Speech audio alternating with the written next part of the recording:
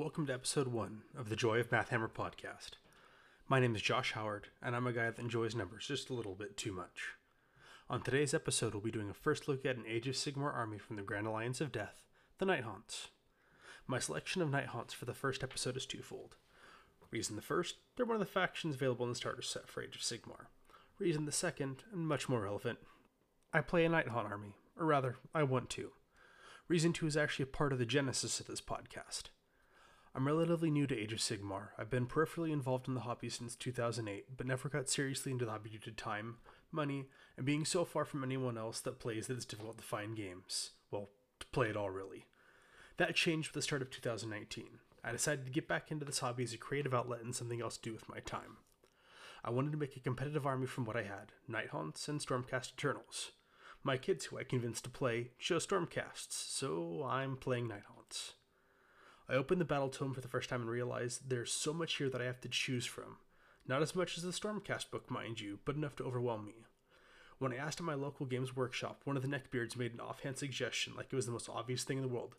Take these guys with this leader and you'll do fine. That sounded fishy to me. Then the idea occurred to me. The idea that would eventually become this podcast. Was there a way to objectively look at each unit in a faction compared to other units within the same faction?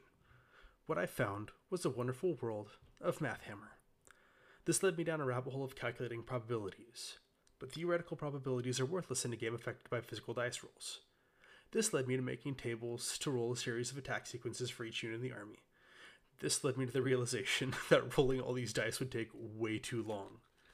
This led to me struggling for several days at an Excel spreadsheet and using Google to answer my formula questions.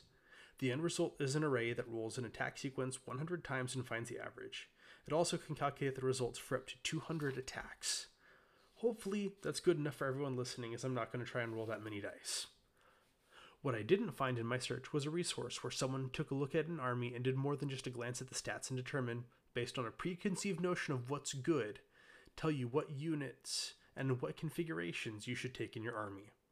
My goal with this podcast is to give new and experienced generals alike a resource to utilize when constructing an army. I will say that with my advice and my comparisons that your mileage may vary, but this is my take on analyzing each unit based on how well it can take down Liberators and how the model stands up to a unit of Liberators when attacked. When comparing attack strength, I'm trying to get the units themselves as close as possible in points values while sticking to unit sizes that are actually usable on the tabletop. There will be some discrepancies and gaps, but I'm the one making this podcast, so that's the decision I made. With that, I'll start my breakdown of how each unit in the Nighthaunt battletome fared against a unit of Liberators. I'm going with a unit of 10 Liberators with shields and warhammers, with every 5th Liberator having a Great Hammer as the opposing unit, just because it simplifies things out. Starting with battle line units, the Chain Rasps. I'm fielding 20 models, which equals 41 attacks. This unit at this size will average just under 5 wounds or 2 downed Liberators in a single round of combat. When Liberators fought back, they'll do an average of just over 4 wounds or 4 Chain Rasps down. The Chain Rasps save one of their wounds because of that lovely, lovely Nighthaunt death save, leaving just 3 Chain Rasps down. Chain Rasps are 85%, Liberators 80%. Grimghast Reapers, 10 models, 21 attacks. Average just under 5 wounds or 2 Liberators, just over 3 wounds or 1 Liberator. This depends on if there's 5 or more models in the unit they're attacking. Liberators average just over 3 wounds or 3 models taken out. The Reapers save one of their wounds, Liberators at 80 to 90%, Grimghasts at 80%. Hex Wraiths, 5 models, 21 attacks, if you count their mounts. Average of just above 4 wounds, one of those being a mortal wound. That's 2 Liberators down. Liberators deal 3 wounds or 1 model taken out, but one of those wounds is saved. Hex Wraiths are still 100%, Liberators 80%. Oh, my math's wrong. Sorry, I printed my notes out and realized my math is wrong. Hex Wraiths are at 80%, so with Liberators. Spirit Hosts, 3 models, 18 attacks. They average just over 3 wounds, of which, on average, 3 of them are mortal wounds, or 1 Liberator taken out of action. Liberators deal 3 wounds, or 1 model taken out. No death save was successful. Liberators are at 90%, Spirit Hosts are at a whopping 66%. That's brutal. For me, the winner's Chain Rasps for Battle Line. They field a lot of models for the points cost and can still keep fighting even when they start taking a pounding, when other units start to lose effectiveness quickly as models are taken out. Now, the Hex Wraiths come a close second there because they only lost a model, but they still dish out an obscene amount of attacks. Now we move on to the non-battle line. We get Dread Scythe Harridans, 10 models for 31 attacks. A whopping average of just under 8 damage, or 3 Liberators downed. Only 4 of those wounds on average came from mortal wounds as well. So, only half of your damage there is counting on mortal wounds. Most of that's coming from just regular attacks. The Liberators take out 3 models, which the Harridans save 2 of. Harridans 90%, Liberators 70%. Glaive Wraith Stalkers. I hate these guys, I really do. I've played 3 battles with them and they die every time. 8 models, 16 attacks. They average 2 to 3 damage depending on if they charge or were charged. 1 Liberator. Liberators take out 3 models, which they save 2. Stalkers at 90, Liberators at 90. Blade Geist Revenants. These guys are fun. 10 models, 20 or 30 attacks depending on if they charge that turn. They average just under 6 or just over 8 attacks, which is 2 to 4 Liberators. Liberators take out 3 Revenants, of which they only saved 1. Revenants at 80, Liberators though 60 to 70%. Chain Ghasts, 4 models doing 1 attack each for each model in range. I'm calling about 4 of them that would be in range per Chain Ghast. A total of 16 attacks, just over 3 damage or 1 Liberator out. Liberators deal 3 damage.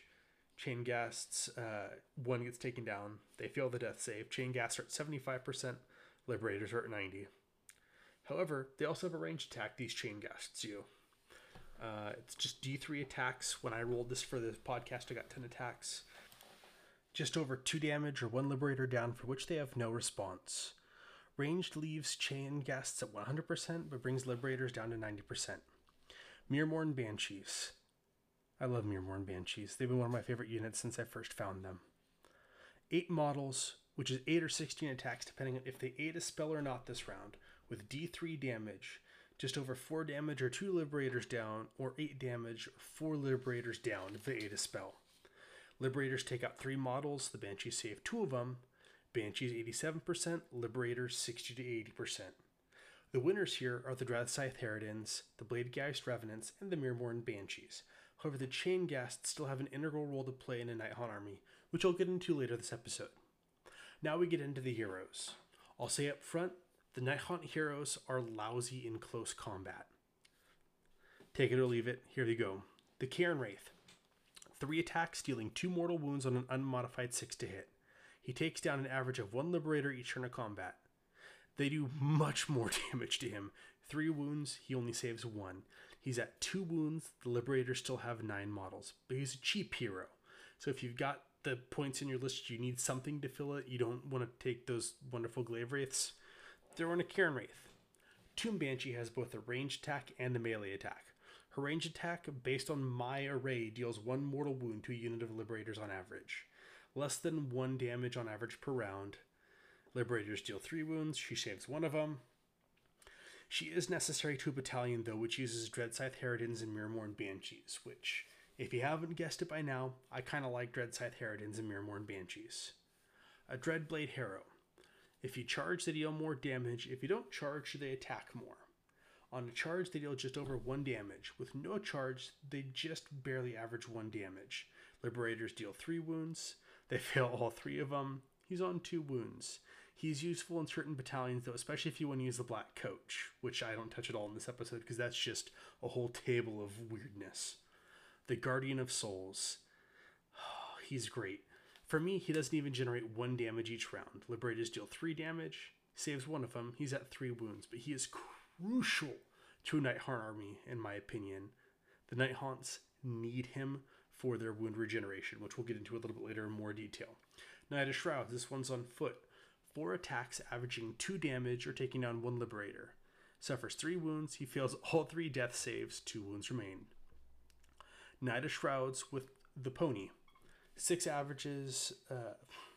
attacks, averaging 2 damage or 1 Liberator. 3 wounds, 1 saved, 4 wounds remain. This guy is money, especially when he's near chain rasps. The Spirit Torment, 3 attacks, do 3 damage. He averages about 1 damage a round. 3 wounds, saves 2 of them. He's still at 4 wounds, still decent fighting trim. He's great with chain ghasts because he provides a reroll from models and a passive heal if enough enemy models are slain. Then we get the Lord Executioner. Deals an average of about 1 damage, but has a huge upside if he rolls a 6 to wound. Takes 3 wounds, save wounds. He's at 4 wounds still, which is nothing to sneeze at, but I mean, considering that they're, dealing on average 3 wounds around, he's not going to be around very long. He is part of an interesting battalion that will allow him to tank more wounds if he's got spirit hosts nearby to help that out, but I'm not a huge fan of spirit hosts as it is. That's personal preference. You can take it or leave it, because this is just my thoughts, my ramblings, and that's it for the non-named heroes. And now the named heroes start adding different wrinkles depending on the heroes you're looking at. The first one is Reichner the Grimhaler. Where is he on my... There he is. He has 7 total attacks, and depending on the unit size, he'll deal either 2 or 4 damage on average, which is 1 to 2 Liberators taken down. Liberators do 3 damage, he saves 2, so he's still on 6 wounds. Still has a lot of damage that this guy can take. He's a wizard too, and can pack some really good punch against armies. Even just by himself, he's actually a pretty decent close combat hero. Up next is Kurdos Valentian. His story is just fun if you want to read the lore, but he does 11 attacks, an average of 4 damage or 2 Liberators taken out. 3 wounds suffered from the Liberators. He saves 1 of them. He's still at 5 wounds. And then we get to one of the models that I most want in my army. I just don't have the money right now for her, and that's Lady Olander, the Mortarch of Grief. Not only is she just a gorgeous looking model that I really want to paint, but she has an amazing punch and can do a lot to both sustain herself and your Nighthaunt army. She has 3 different avenues attack, even outside of her magic, and she's a pretty powerful wizard. Nagash wouldn't have a Mortarch if they weren't a powerful wizard. Hero phase, average is 3 mortal wounds. That's 1 Liberator down, no problem. No ifs, ands, buts, no save even. The shooting phase averages 1 wound, combined with the hero phase, that's 2 Liberators down, before they can even swing at her. In melee, she averages 2 wounds or 1 Liberator. So in theory, she takes down 3 Liberators each phase, in addition to her ability to restore units to battle and make enemy models suffer debuffs. That does it. The heroes of the Nighthaunts don't really shine in close combat, like I said. They shine in the synergies that their abilities and magic give to the army, making your other units more effective. This is really kind of at the heart of the Nighthaunt army. The battle line units, while they can dish out some decent punishment in the right configurations, and they'll take a lot of damage in return, the heroes can't really dish out a lot of damage, but when you pair them with your other units, you get this cohesive whole. Honestly, a lot of them are auras that you have to be within a certain range, wholly within a certain range, to benefit from them. But as you start to put this piece and this piece together, you actually can get a death ball of an army that is obscenely hard to deal with. Unless you can just absorb, 60 attacks from a unit of 28 chain rasps that have been buffed by a Knight of Shrouds on his steed. 60 hits, that's a lot of hits for any armor to take. If you can tank that, you probably don't really have much to worry about to begin with. One of the other beautiful things of the Nighthaunt army is their death save. Anytime they take a wound, you get to roll the dice. 6 up, they don't take that wound. Think about that. You just get 3 mortal wounds or 6 mortal wounds, whatever the number is, from an enemy unit. You roll the dice. You've got a 1 in 6 chance that that wound, each of those wounds, is just going to go bye-bye. You don't even have to worry about it. The second really nice thing about the Nighthaunts is the fact that they are ethereal. They ignore any modifiers to the armor save. Think about that. There are some armies where their entire attack and their whole battle plan is rend, rend, rend. They want to destroy your armor save. With the exception of Chain Rasps, every other Nighthaunt unit has a 4+ save. You've got a 50-50 shot of saving every wound that comes into you. In addition, you've got that extra death save on top of it.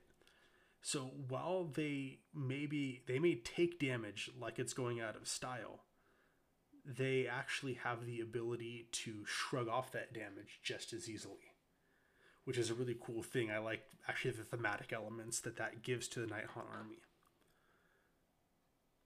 So they keep coming. They can shrug off things that most other armies would not be able to shrug off.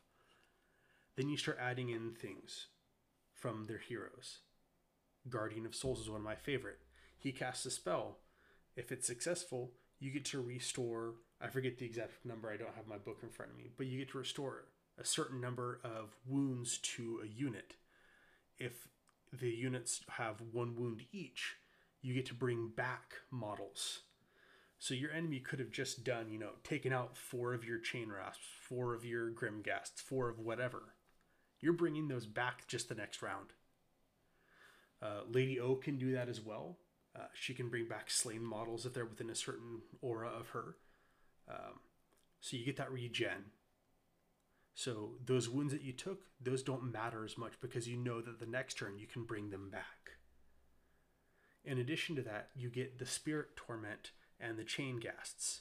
They create an aura, and actually if you have multiple Chain Ghasts and multiple Spirit Torments, you can actually increase a huge radius for those auras that allow you to reroll ones to hit or wound. I forget which one it is. I really should know this if I'm going to be speaking about it on a podcast.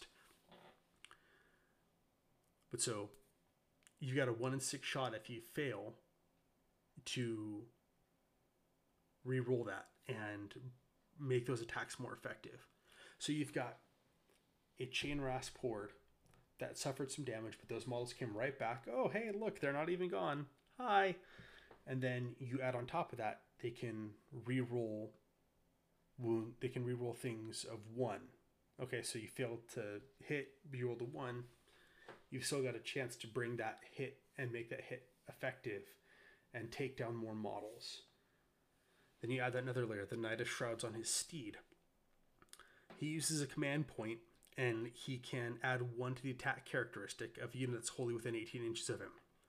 If those Chain Rasps are right there, they go from a unit of 20 with 41 attacks to a unit of 20 with 61 attacks, rerolling 1s to hit, and if you have more than 10 models in a Chain Rasp unit, they're also rerolling 1s to wound.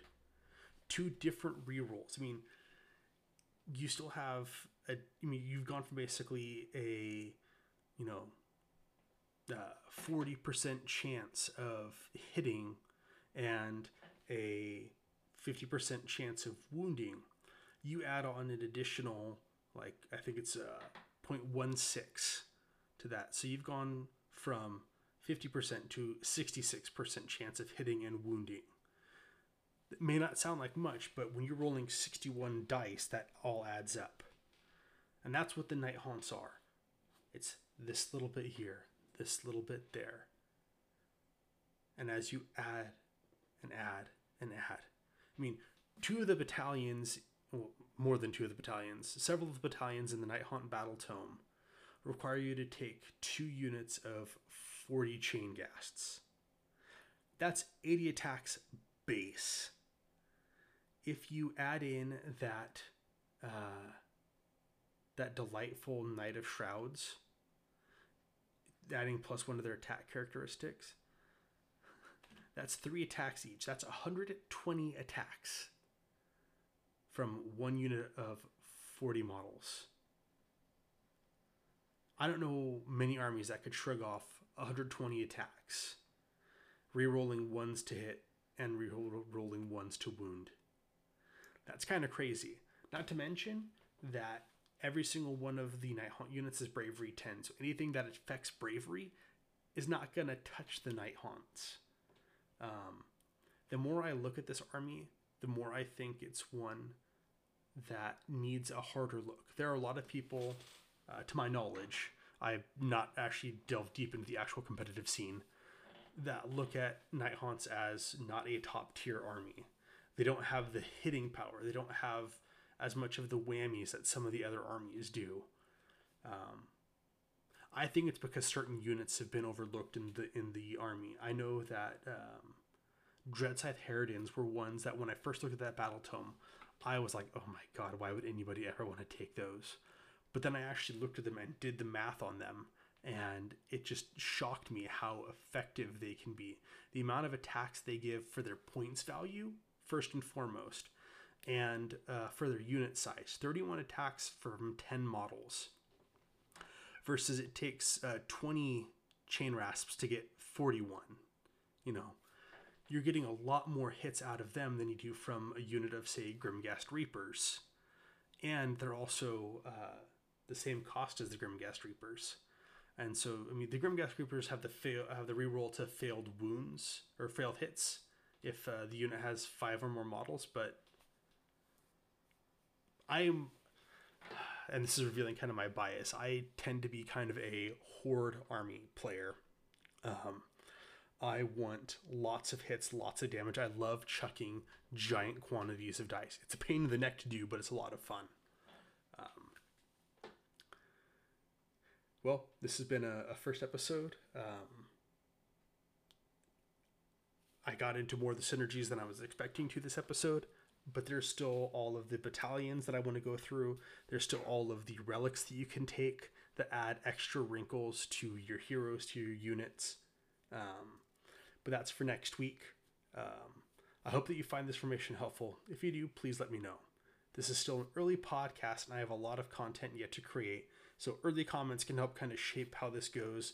I have a couple of other episode formats that I want to get into, including writing out lists, playing them against each other's. Since I live kind of in the middle of nowhere, it's hard for me to find games. I'll just be playing with myself in those episodes. It's kind of hard to be surprised or make sure I'm getting everything right, but it gives an idea of how different lists will play against each other. Again, I really hope you enjoyed this. I'm Josh Howard, and this has been episode 1 of the Joy of Mathhammer podcast. Good night, and happy number crunching.